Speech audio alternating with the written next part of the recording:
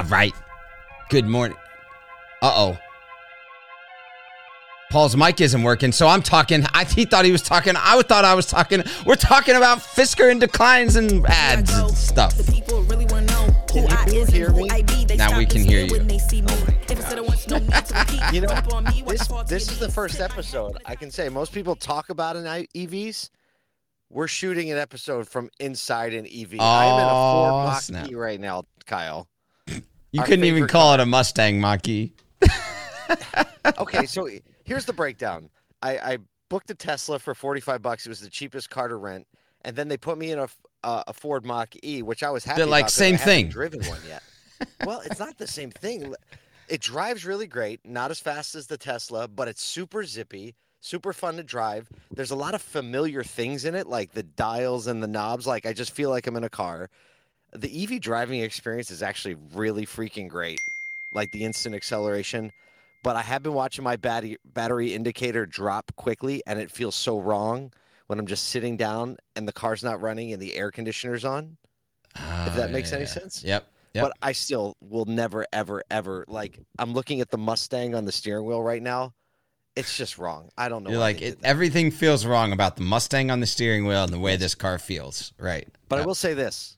CarPlay connected so quickly, wirelessly, that it's amazing. I don't know what Chevy's going to do. You got in the car and it was like, bing, ready to go? Yes. I don't know what Chevy's going to do if they don't have CarPlay. There's no way. I cannot imagine ever owning one of those cars without CarPlay.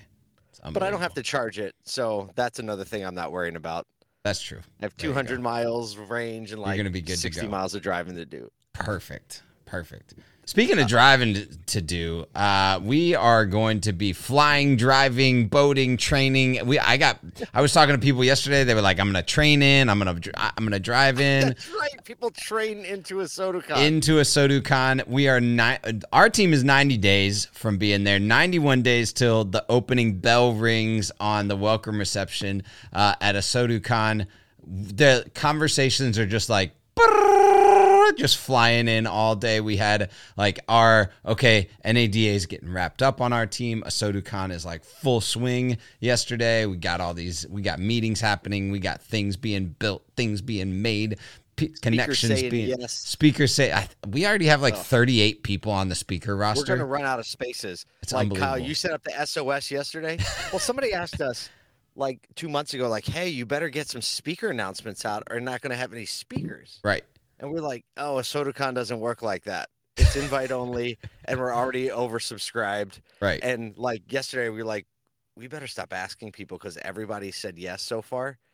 Yeah. And we're going to have like 60 people speaking and like 85 people asked. Yes, there are. And the people that are a part of it, I mean, let alone our keynote speaker, Will Gadara.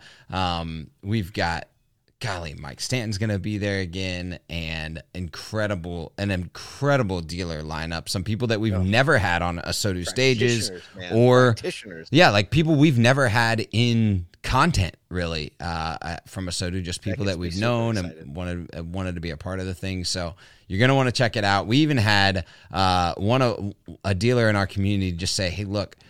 Like the conversations that are happening at a Soducon are much different than any other conference, including NADA.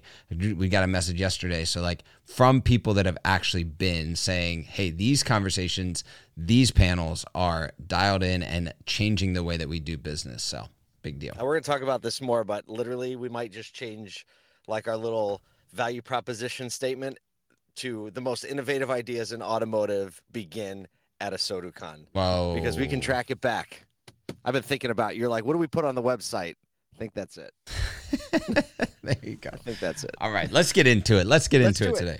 Okay, the numbers are in after the industry's Super Bowl commercial showing. VW, Kia, Toyota, and BMW ads for their latest EVs drove a very notable surge in online interest, with VW's nostalgic journey capturing the most attention. Big surprise there. VW's ad celebrating the 75 years in the U.S. Top search traffic increases on Cars.com, Auto Trader, Kelley Blue Book. Basically tied the development of VW's journey to the American journey.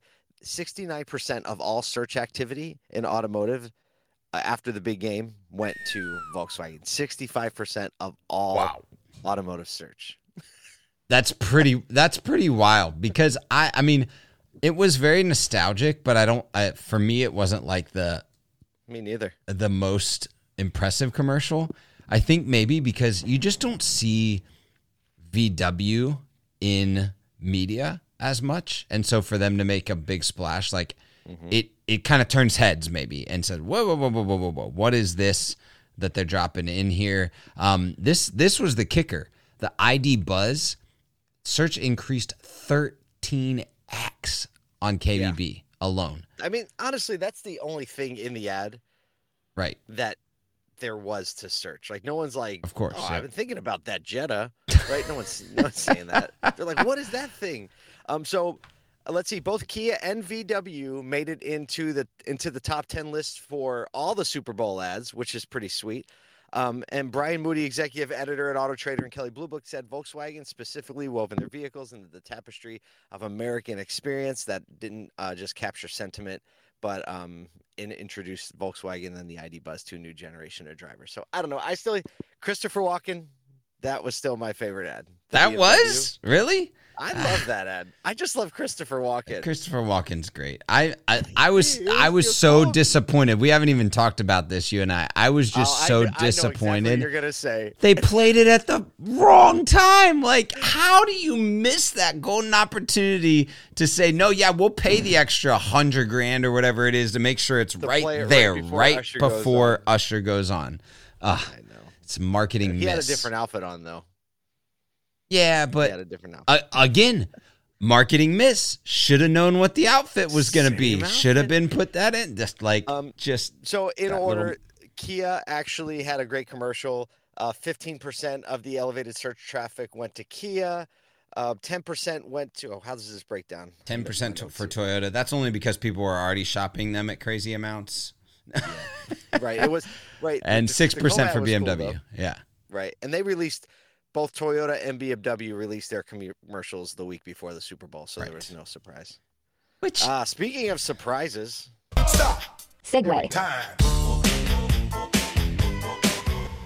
The latest J.D. Power study reveals a declining trend in vehicle dependability. We're going the wrong way. As vehicles experience more problems in their first 3 years, the 2024 study shows an increase in problems to 190 per, what is that, per thousand? Problems per 100. 190 problems per thousand. With nearly 2/3 of brands showing more issues than previously. Infotainment systems are the most problematic child with connectivity and voice recognition leading in complaints. I can relate to all those. EVs, including battery EVs and plug-in hybrids, are showing more problems than gas-powered vehicles, also more technologically advanced. That makes sense.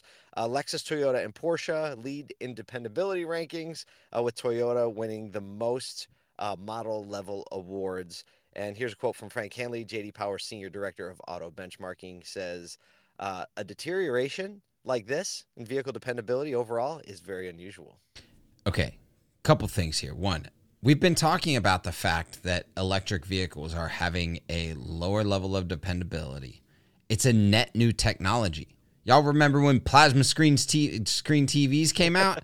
They were way too expensive and they broke all the time, right? And now they're like, now we're like, those are old hat. Like, let's get the new OLEDs. Well, they break all the time too. This is always going to be a problem when innovation happens in any industry. But like this for me reveals the need for more collaboration cross vertical. Where like I love the collaborations with like Sony and Samsung and technology partners that are used to building mass scale technology into products that are already being delivered on the market, because that's where we're seeing the most issues, right? Connectivity, voice recognition, infotainment systems, things that like other companies already have dialed in, and yet auto manufacturers are trying to kind of like squeeze their own work into it. Granted, there's a lot of work on like the actual battery usage and issues with charging or vehicles, starting and stopping. But the bigger issue is on all the tech that manufacturers are trying to figure out for themselves. Still don't get it. Well, you know what I don't get is this seems like a really great time to not integrate a technology that everyone's familiar with in your infotainment system. You got feelings about old GM today, don't you? Oh boy. It's not GM. It's just that one decision. Yeah. It's just that one decision. Now, who knows? Maybe they will blow our minds and it will just work. Some miraculous new thing. Well, we'll see. Yeah. We'll see. I don't know. I guess speaking of problems with EVs, we go with that. Segue. This one's actually going to be bigger. Serious problems because Fisker's all-electric SUV, the Ocean, now with some dealers on board, has been plagued by reports of sudden power loss, braking issues, and other technical problems since its launch, challenging the company's quality assurance and customer service capabilities. The Fisker Ocean owners have reported over 100 incidents of just sudden power loss, like nothing. That's not infotainment. That's not infotainment. Issues extending to braking problems. That's not a big deal.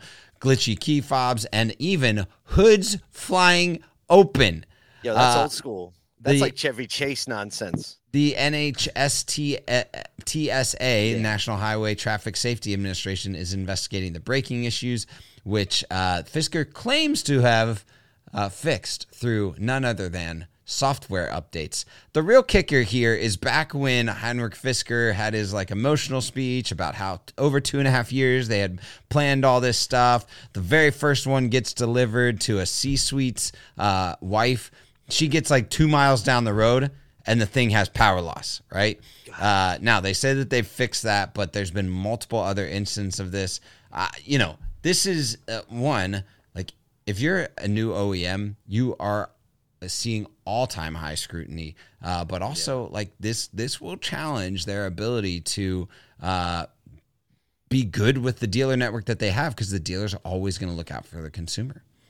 Well, I think this is one of the best reasons they should be tied in with a dealer network. Obviously, the dealer is going to be the one holding the bag with the consumer, right? Because now it's the dealer that takes on the "you sold me this car," right? And it's breaking when it's distanced, right? It's like Fisker sold me this car. But, I mean, there's no better way to fix problems like this than being partnered with the dealer network that can, troubleshoot, that can fix things. Talk about if you're going to have quality issues, which is understandable. You're building new technology and a brand new thing.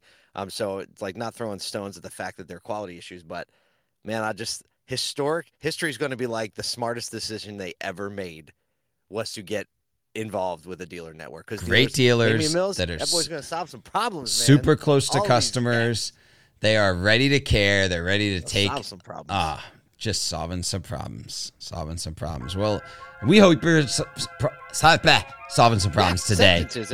Doing some of those things, caring for customers, doing things that are right for the customer, for the employee, because this whole thing is so much more than cars.